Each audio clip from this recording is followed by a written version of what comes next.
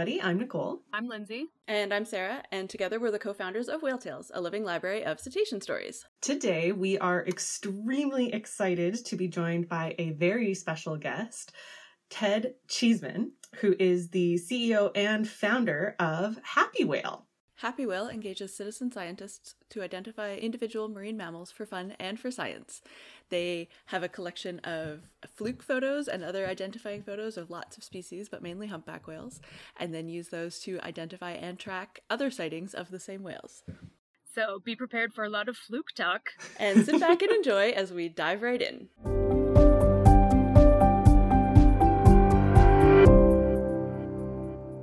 Yay. Ted is here. It's very exciting to talk to him. We first met digitally, I think probably when Happy Whale just got started, or just before, or just after. It was not too long after Whale Tales got started. Mm-hmm. Kind of, 2015-ish. Yeah, we had some fluke photos and from our stories, and we just kind of went from there. And then we did actually meet. We were just remembering in 2016, which was 7,000 years ago. I think. So that's approximate. You can check my math. And yeah, we've just been sending you fluke photos ever since when we have them. But it's so great to finally meet up and talk to you again. Yeah, so I don't even know where to start. But gosh, when we met, and at that point, it was just pure experiment. It was purely me being, well, not purely me, but it came about largely by virtue of thinking. So I've spent 27 years leading expeditions to Antarctica now. And I grew up, my parents ran a wildlife safari company when I was a kid, and it's now my safari company. And, kind of that's been my single major career is organizing and guiding wildlife expeditions around the world, and in particular for myself, Antarctica. And this is a place where, one, there was the greatest whaling, the largest numbers of whales killed last century. The numbers are just jaw-dropping. I mean, 2 million whales killed in the Antarctic, 3 million in the whole world. And as huge and depressing as a number that is, the crazy element there is that we basically took all the whales, but fortunately for the whales, they became commercially extinct before, in most species cases, before they became, biologically extinct, because the products that we made from them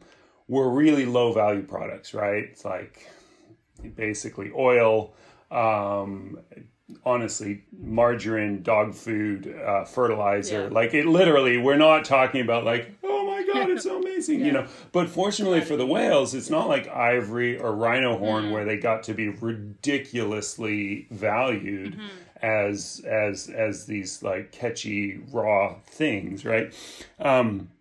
So they became commercially non-viable. Well, so when I started going to the Antarctic, we basically didn't see whales. We would see very few whales on the Antarctic Peninsula. We would see some, occasional humpback whale, occasional minke whale and such, occasional fin whale out at sea. But like around the island of South Georgia, we would see nothing. And within a day's sail of South Georgia, there were 170,000 whales killed. My own first 25 years? 16 years of going to South Georgia, didn't see a single near-shore large cetacean.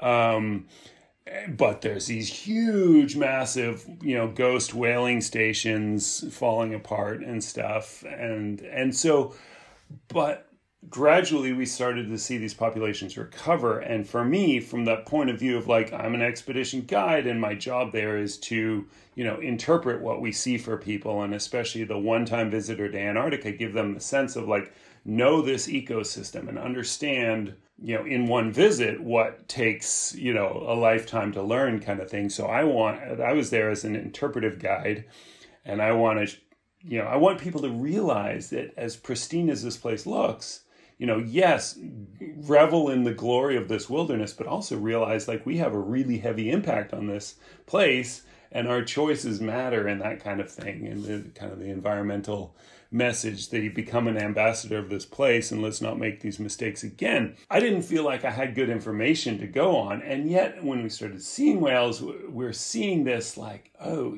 here's information that I wanted to get to science. So it was kind of, Happy Whale to me was my way of trying to form a bridge between wanting more information about the whales we're seeing and wanting that us seeing these whales be information to science. And honestly, like I say, it was an experiment. It was kind of this thing like we started it without really much in the way of automated image recognition and knew that to get to where we hoped to be, we would have to be able to automate being able to recognize humpbacks. Humpback flukes do set themselves up pretty well for automated image recognition, but still it was not a solved problem. And then, fast forward some years and we managed to nail that. So that's been incredible. And then on top of that, put together, it was kind of this arc of a few research groups jumping aboard early, namely in specific Cascadia Research Collective around your parts, more or less, and Allied Whale in New England and Antarctica, Antarctic Humpback Whale Catalog, and then Alaska Whale Foundation. And the three groups gave us a bunch of images, and then a number of other research groups kind of joined on after, but not really until after. It was like, here we had this base to build off of, and then kind of shout it out to the world. Not really. I am not an effective marketer. I'm not effective with social media and stuff. It was just kind of like, hey folks, send us your whales if you want to see who's in your photos. And so we started to, find some matches and such, and people, the whole shtick of it is like, you send us your photos and we'll tell you what we find. We built this automated feedback loop, right? So we find a match, and instead of us having to sit there and write an email, hey, cool, here's all the people that have seen this whale before, it was automated. So we're just sending out, little email notifications. So that started just kind of building momentum. And then eventually a bunch of other research groups joined in.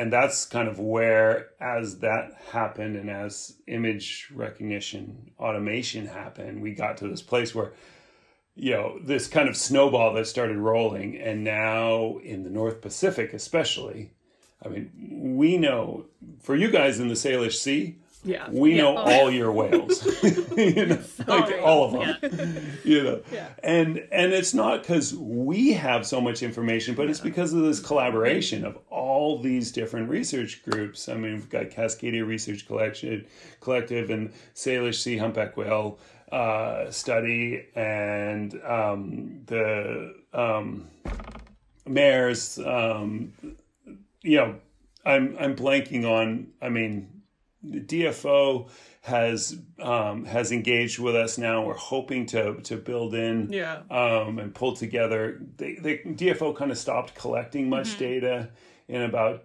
2012, but lots of different NGOs carried on from there. So now there's this BC-wide effort to bring it back together. You probably know all about this, probably maybe in greater detail than I, and it's been really a treat that this algorithm has been a resource for pulling that back together, because with humpbacks, they were delisted in the US anyway. We took them off the endangered species list for most populations.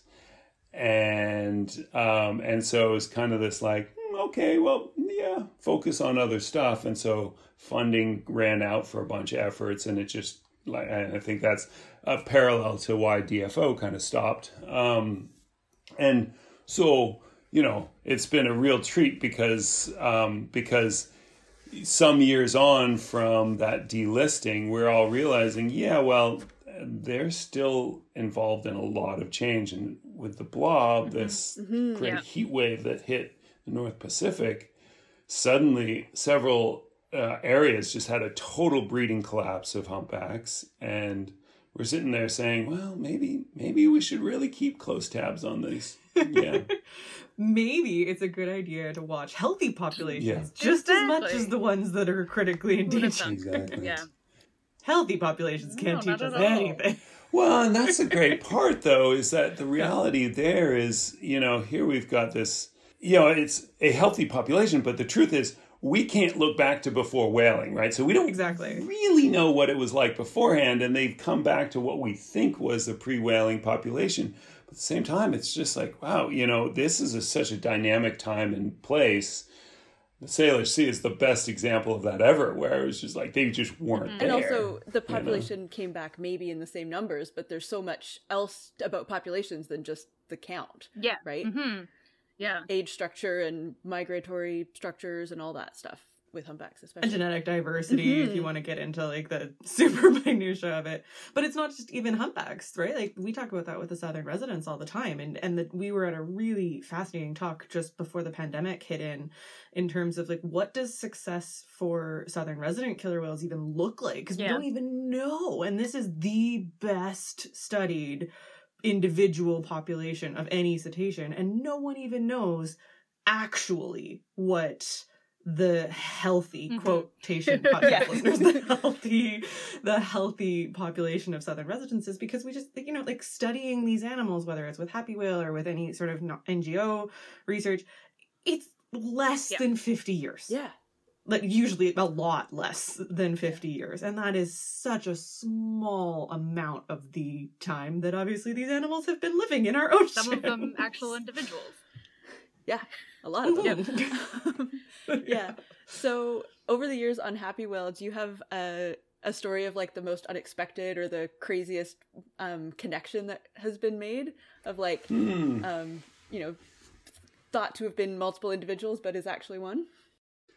Well, that's been a fun one. I mean, the first thing that comes to mind when you say the craziest connection is we found a match between a whale that, two sightings of a whale, one from the Antarctic Peninsula and one from the east coast of Australia, which is a really long ways. I mean, it's just there's not really a lot of logic to why an East Coast whale would swim all the way to East Coast Australia whale would swim all the way to the Antarctic Peninsula to feed. And, we don't have enough sampling there to see, does this happen every year? Is this just this particular individual? We do have enough data to know that it's certainly that one event is quite a rarity, right? We have quite a few matches. I mean, it's a very small fraction of the population, but still quite a few in the low 2-digit, sort of like 20-ish matches between Oceania, like Tonga, American Samoa, New Caledonia. Well, no, I think we don't. Maybe from New Caledonia. New Caledonia is just east of what seems to be some level of a line of whales that they don't really go west. Those whales aren't really going to go east from there. But that's a. I mean, each ocean, so Happy Whale's data collection, we have quite a lot in the North Pacific, but there's already so many studies, there's so much of a history in the North Pacific that we're not finding these like big new patterns in terms of individual travels. But what has been surprising to me is the ability to look over the course of the whole lifespan of a whale. So in the North Pacific, you've got this, we're building off of the SPLASH study, which... Yeah, that's what I was going to ask. Yeah. So, and that has been such an enormous thing to build from, one, because it was this precedent of a very successful collaboration, right? You had, 45 research groups, something like that brought together 18,000 photos from 18,000 encounters. Out of that, they manually matched and found 8,000 different individual humpbacks. And the thousands of hours involved in that manual matching, it just absolutely boggles my mind. That was all like 2005 and 6, so most of that was like film photos too. A lot of it was just barely digital. Yeah. I think, I don't really know kind of funding wise if they were, sort of buying cameras for folks, but looking at the photos as I have done in a lot, the photos have metadata as you would have from a digital image. but just barely. Like it was just the beginning of, and I think that was probably pretty facilitating. I don't know. There may have been some users in there that were, you know, some of it may have been scanned from film and then metadata put in or something. But anyway, yeah, I mean, this was where, like, right at that kind of the beginning of where scale was starting to expand dramatically. But after Splash, it was sort of this like, whoa, here's this big study. We're not going to have the capacity to carry that on. But all these groups were like, yes, but we want to keep photographing our whales. So then we kind of came into this with, you know, 15 almost years of a lot of different organizations were kind of in this like, yeah, we kept up our own catalog until 2010 or 2012. And then there just got to be too many photos.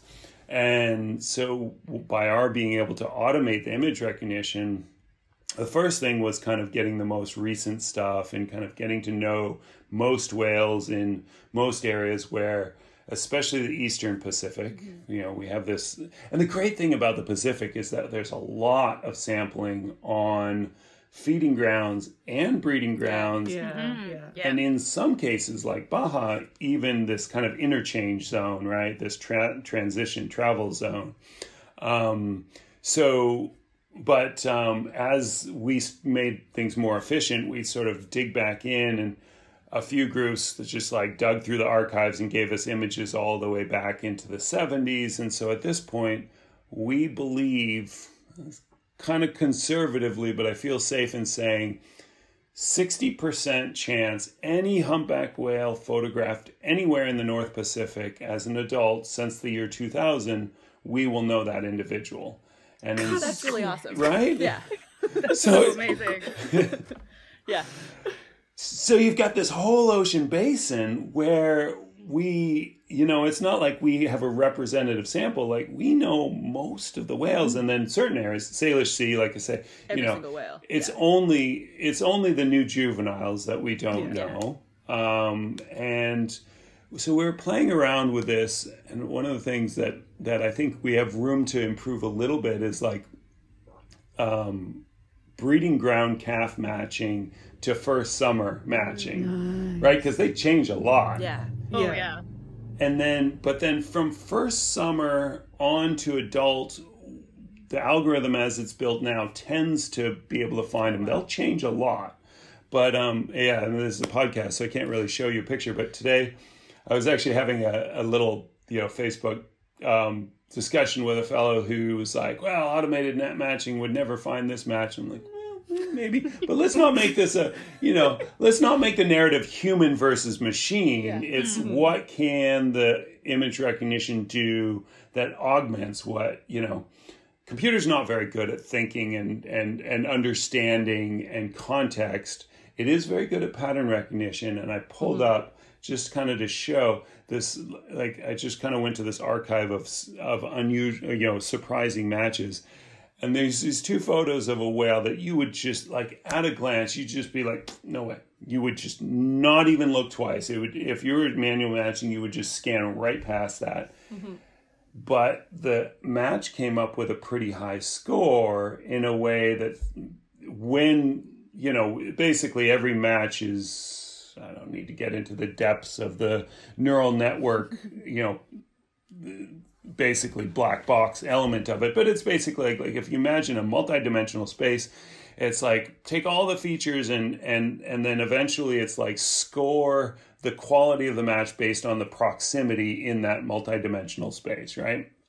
So things that end up close together are more likely to be a match, and so it ends up with a score, and when it's two quality photos and it's a score above a certain threshold, we say almost certainly it's going to be a match. And if it's way above that threshold, it's basically always a match.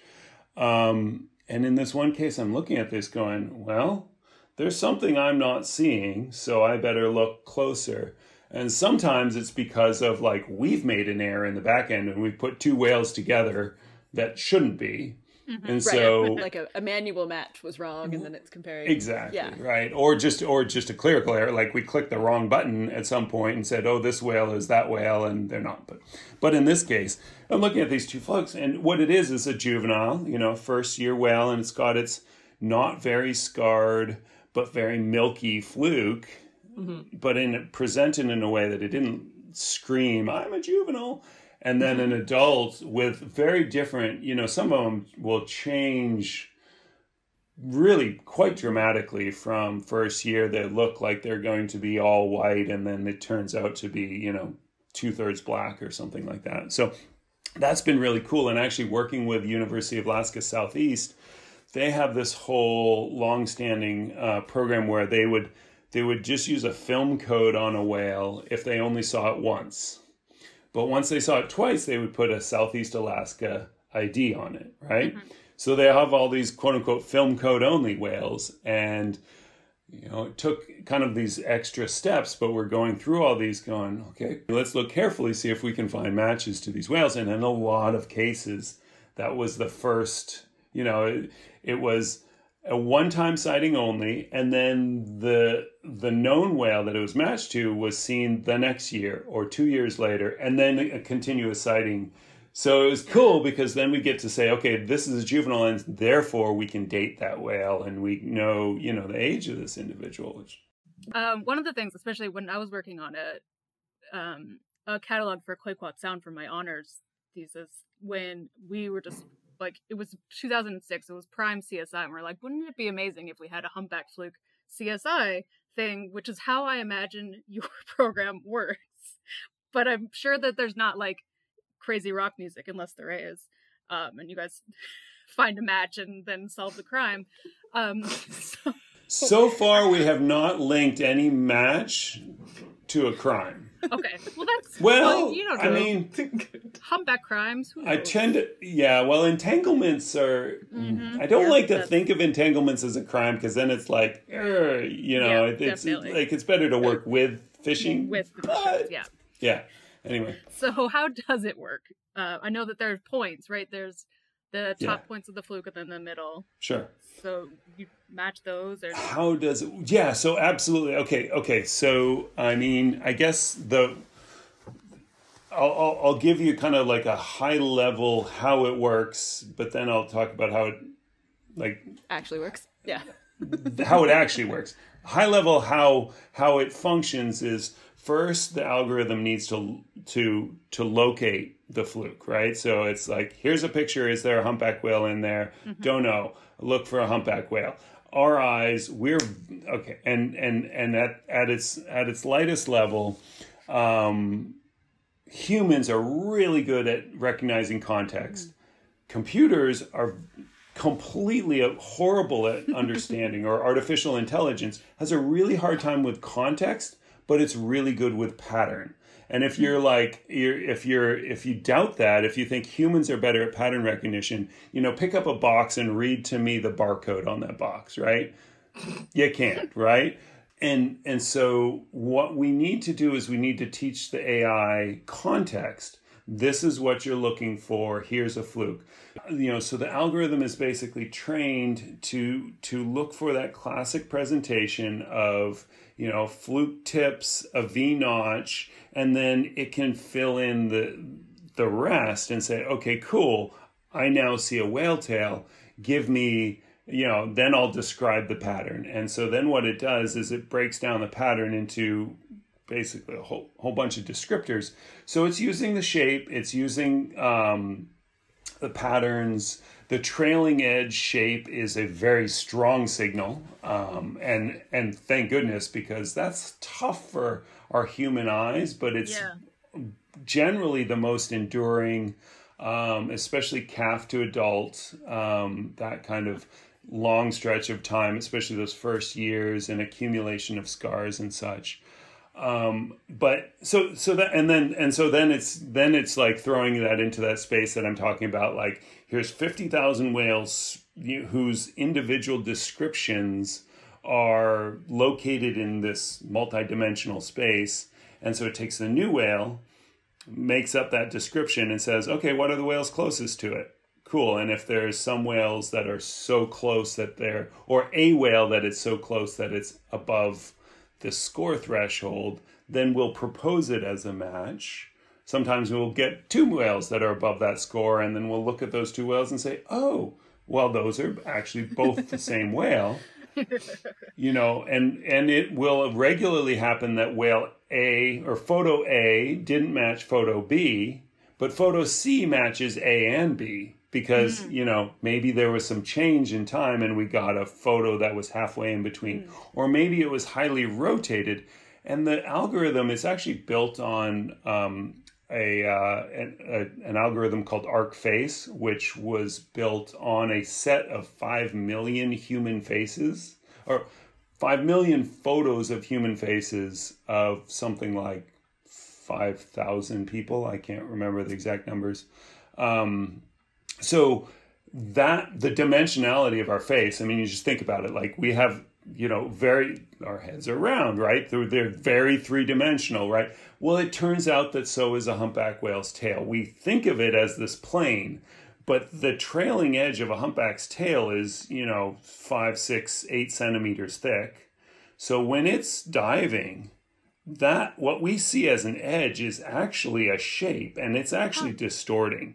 The base of a humpback's tail is, 30, 40 centimeters. I mean, the fluke is a ton, right? There's a lot in there. It's not just a plane. It's not like a, like a dive fin that's stiff but very thin. Yeah. That's a good point. Probably something that, like you were saying, that the computer is better at understanding than we are. Oftentimes, and that's something that I have to look at when like a low scoring but possible match is oftentimes when it's very rotated, and our eyes tend to expect that rotation isn't going to change the pattern, but it does because the pattern is actually 3-dimensional. So it's quite good at that. But I said, then I'll go to how it actually does it.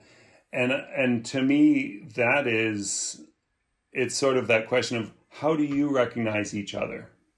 You don't say, oh, well, your nose is kind of slightly this, and no, you just know. Yeah. You just recognize each other. And that's, when you see a friend down the street and they're walking in a certain way and you just catch that and you're like, oh, that's, Jane, whatever. That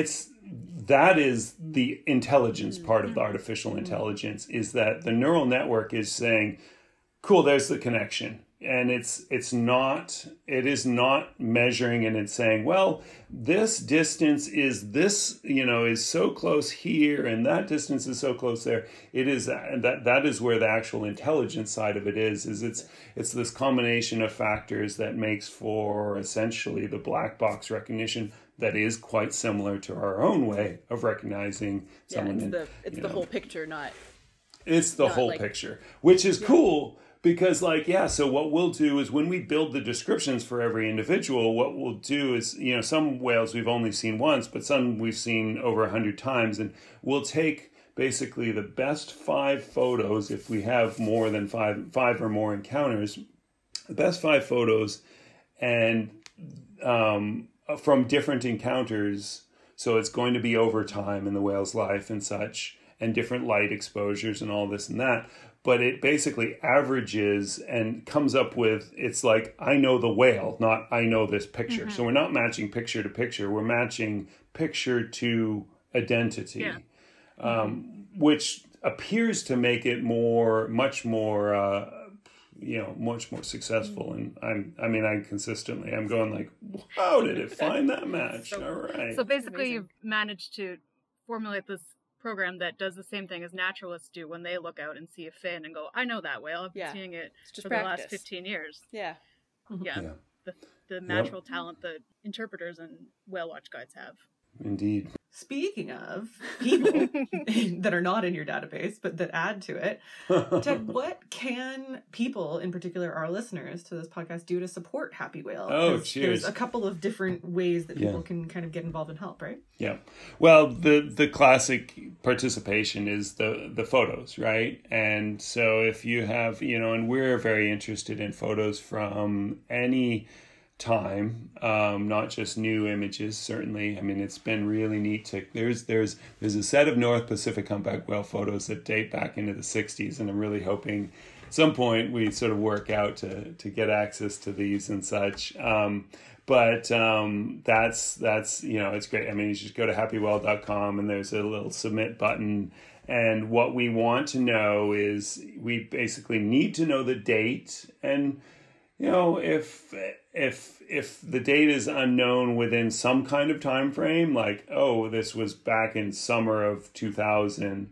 Okay, so, you know, we may or may not, it depends. But we want to know the date. We need to know where it was from. It doesn't have to be super precise, but certainly like which port were you out of, that kind of thing. So we use a general, of course, the more precise, the better. And for newer images, a lot of cameras have GPS on them, so people should turn on those GPS units and set the time and date in the camera, right? So someone will submit a photo and it says, you know, 1989, and it's like, actually this was taken last week, or vice versa. You know, unfortunately people will like tag us in a Facebook post and say like, hey, here's this whale, and we're like, yeah, no, we're not interested in a Facebook picture, because Facebook strips out, and it's and it ends up being like, well, I said it was last week, but actually it was 4 years ago, and I just found it and posted it last week. Well, so we can't kind of accommodate that, but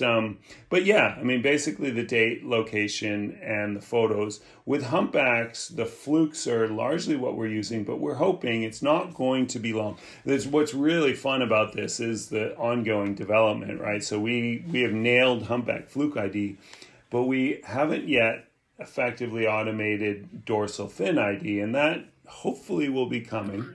That's so cool. And not just for humpbacks, hopefully for a broad range of species. I mean, I think that's in the works. So certainly that is the classic participation. There's, you know, if someone doesn't have whale images, there's a lot to browse in Happy Whale. You can go to the website, and then there's a browse tab, and if you click like last week or last month or I think we have the options of week or month, then you can click this little button that says show individual connections, and that one I think is really fun because past month and past year. But if you click the past month, and it shows you basically all the data we've gotten from efforts in the past month, and then this little button that says show individual connections, it'll show you all the migratory patterns of, basically expands the search, and it says not just show me those sightings of those whales, but show me all sightings of those whales. And I would not recommend doing this on a slow internet connection, because there's actually so much data there that I think at this point, if you took all the data in the last year and then all the migratory patterns from that, I don't think it'll return the search, because we have kind of a limit just to not deliver, not just to be shoveling so much data across the internet. But certainly, you know, to me, the other thing is financial support. We have a little support us, and we collaborate with this really neat research project in Mexico, the Whales of Guerrero project, as a fiscal sponsor. So I really love that, because it's a community-based conservation effort, and we work together to share the funding that is raised here. It just keeps the machine running, and you know, this is such a cool thing, and I'm really excited that it has been able to be this successful. And what's come about by virtue of getting, especially in the North Pacific, where we know most of the whales here, is that we're starting to be able to see, you know, what happens when there's a major marine heat wave, or what happens when, you know, can we tell, and this is an open question yet, but like, can we tell the impact of entanglement? Can we tell the impact of ship strikes on, we have these whales, this group of whales that likes to feed right in and around the San Francisco Golden Gate Bridge. And when I see them feeding there, I'm just going like, oh my God, it's like having dinner on the freeway. Yeah. But we get stories from Allison over there, Allison Payne. Oh, yeah, and all of her photos have giant tankers behind them, and just you never see humpbacks look so small. Absolutely. So, so it's like they've decided that this is habitat. And to me, the real effort here is how do we make, as we are continuing to urbanize our oceans and use our oceans intensively, how do we make ourselves compatible with, so that, yes, great, humpbacks are recovering, but there's other species that aren't doing so well. And let's use them as a bit of a sentinel and honestly, like that charismatic species that makes us focus on the health of the oceans. Yeah, so with the website, I know you're not taking killer whale like southern residents because they have lots of photos already, but you take other species, right? I know you look at sperm whales. We do indeed. I mean, we have basically thrown those doors pretty wide open in terms of really any marine mammal effort. There's a variety of smaller projects. There's a Antarctic leopard seal project that's been putting in individual IDs, and we're hoping to develop eventually automation of that. There's like for southern right whales, there's a project with the British Antarctic Survey that we've been collaborating with, so that ships going to Antarctica, if they photograph a right whale, and then those are manually matched, but we had a match between the Antarctic Peninsula and the island of South Georgia. It's the only time that has been connected, and that's a population that was recovering very well, and then recently had an unexplained crash, and we're just kind of going like, what happened here? So it's really neat and successful project, successful in getting a lot of great data about, in particular, blue whales and humpback whales and such, but actually couldn't really say too much about the right whales. So we're continuing to try to help with that. As well, there's a fin whale project that took just all the opportunistic images that we've gotten from U.S. West Coast of fin whales and is manually matching those. So yeah, absolutely, multiple species. And the way I look at it is, here's an archive, right? It costs very, very little essentially to store this kind of data, and if it's not ever put into a format that 2 years or 20 years or 50 years from now, we want to look back and see what was the state of the oceans then.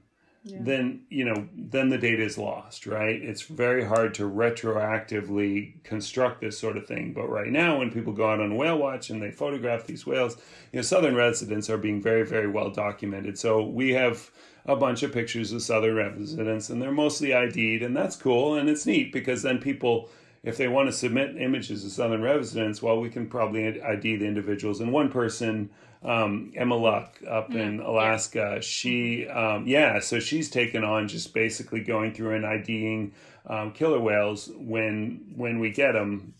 And that's just super fantastic. The southern residents, it's mostly, in those cases, it's mostly a reference for the people submitting it. Oh, cool, that's who my whale is. But the flip side is, randomly, it's a fellow that I know, a sailor that I know from Antarctica. They relocated and they're living up in Alaska, and they were doing a voyage and they photographed a North Pacific right whale. What? And yeah, exactly. And he messages me, "Hey, are you interested in these photos?" I'm like, yes. I'm sorry, did you say North Pacific right whale? Right? Yeah. So, I sent them onward to friends at NOAA, and one of them says to me, I think this is the only record of a North Pacific right whale in that area in 50 years, Oh my gosh. Yeah. So, yeah, one never knows when a sighting is, genuinely unique and special. And that's... So it's time, everybody, for Fun Flipper Facts with Ted. That's fancy today. Ted. Because you're our guest, and you've already shared lots of facts, but clearly these are animals that you're very passionate about. We were wondering if you could share your favorite fun fact about any species or generic group of cetaceans. I mean, I gotta say that beaked whales diving for over 3 hours. It's just so ridiculous. It's just, like that's oxygen going into their blood. They're breathing, same stuff as we do. And apparently the human breath holding record is like 24 minutes, which itself is just jaw dropping. Yeah, absolutely. And that's the human like hyperventilating, breathing in rich oxygen, and then not moving, right? The beaked whale's like, cool, all right, I'm gonna go feed. I'm gonna go swim a couple miles. And yet at the same time, it's doing so in this space that we, one, don't know a darn thing about, but two, are just like blasting with sound, which is, one of the apparent ways in which we're impacting beaked whales. Sure, you have some other whale tales that you might like to share. Any in particular that might stick in mind, maybe from an Antarctic trip or something? Well, so, with the end of whaling, thankfully, we're not killing them, and they know that. And the curiosity of whales has just got to be the coolest thing ever. Now, every trip that we do, if we spend enough time in the water, there'll be a whale that just gets curious, or a couple of whales, and they will fully mug our Zodiacs and just like coming up and spy hopping and cruising around. And kind of the clearest event of this happened a couple years ago, where I was kind of cruising along, and we have very strict, whale watching protocol, responsible whale watching activities. So it kind of, and this is evolved. 15 years ago, I would like kind of be zooming towards the whales and whatnot. But of course I've learned, and there are more of us, and the potential for cumulative impact has increased a lot, right? So, so we're all, I think, the great majority of operators are much more responsible now, and I'm kind of cruising along and just hanging back and driving at something of a parallel to these whales, just like, well, there they are, but they're a little further than I'm not going to go to them, but and I think my boat, I feel like we were pretty much done. Probably everyone in the boat really had to use the bathroom. We've been out for a number of hours for sure. And, but then these whales, like they dove, and it was kind of one of those dives where you're like, either we disturbed them or something, but it was kind of a reaction dive. And I figured out that was probably it. And then the next time I see them, they're fully just like beelining towards us. It's going from probably 150, 200 meters away to like next scene 50 meters away, surface, fully coming towards us. And they just come up and they just stop and then proceed to, and two other Zodiacs that were not far away kind of, cruise towards us and join, so that we're all at idle speed and then in neutral and then engines off. Just like the whales just coming up, and one's like, leaning up against the Zodiacs and pushing the Zodiacs a little, and the other one's spy hopping where, we're sitting in the Zodiac and looking up at a whale. God, I can't imagine. And these are humpbacks. These are humpbacks, yeah, I absolutely. Can't imagine a humpback spy hopping right next to me in a Zodiac. And you feel so tiny, and so just like it's just so jaw dropping, and why? Because they're curious, and we're not a threat, and why not? Totally. Oh my gosh. That's awesome. Pretty much my favorite thing, definitely. to be able to call like, just another day at the office. Oh, amazing. So amazing. So great. Oh, so great. Well, I think that might wrap us up. We could probably talk forever to Ted about his stories and his matching, but we have to end a podcast eventually. So, Ted, I think Happy Whale, you already talked about the website, but is there anywhere people can find you on social? It is Happy Whales on Facebook, and totally, that's great. But you know, if you just go to Happy Whale and create an account, you don't have to submit anything, and we'll occasionally send out newsletters and such, and kind of like, this is the new development, or here's something. You know, and it's, I mean, I would aspire to send something out once a month. It doesn't end up nearly that often, so it's definitely not the we're not going to flood your email box. But that's kind of one way to be in touch, is just create an account, and all we need is a name and email there. Love it. Because my favorite thing about Happy Whale, I mean, I feel like we're making great contributions to the science, like understanding whales. Yeah. Mm-hmm. But the greatest thing really is that it's like 8,000 people have contributed photographs, and that's what has built this. And I hope it's been rewarding for, you know, almost every one of these. It is to me just a genuinely wonderful thing to be able to kind of like give something back to this community of people knowing their whale a little better, what have you. So yeah. Well, I certainly enjoy it when I get matches in my inbox, or love it, or when we go to put up a name in or an ID number, and I go directly to Happy Whale to find the name or ID, and then I just take a little look and be like, oh, look where this whale's been. Visiting the whales. Good show. Well, thank you so much for your time. It was really great to catch up. Yeah, totally a pleasure. Thank you, Ted. Take care. Okay. Have a good evening. Bye. Ciao. Thanks so much to our listeners for joining us on this awesome episode. As we wrap up, just a reminder, while we're on the theme of community science, that this is a great time of year to get involved in your own local community science or nature projects. Things like bird watching, trail maintenance, beach cleanups, all these great outdoor activities. This might be a great time of year to start thinking about getting involved. Yeah. We would really love to hear your thoughts on this episode, or of course any episode. So please visit our website, whale-tales.org, and find links to our various social media handles so that you can drop us a line. This is also a very special episode of Whale Tales because this is our 2nd anniversary episode. So to those of you who've been here since the beginning, happy 2nd anniversary to you. And to everyone who has found us since, thank you so much for finding, for listening, and for sharing this podcast. I can't believe it's been 2 years. So crazy. It's crazy. Well, last year didn't count for anything except making podcasts, so it's probably why. It's true. So thank you. And happy anniversary. So if you want to share your anniversary wishes, I've just decided that you're going to. you can look at our social, or you can tweet at us directly. I am FHG07. Sarah is Sarah K. Given, no H. And Nicole is Nick F. Cann, Cann. And as Ted said, you can also find Happy Whale on Facebook at Happy Whales, and on Twitter and Instagram on with Happy Humpback, and we'll have those in the show notes as well.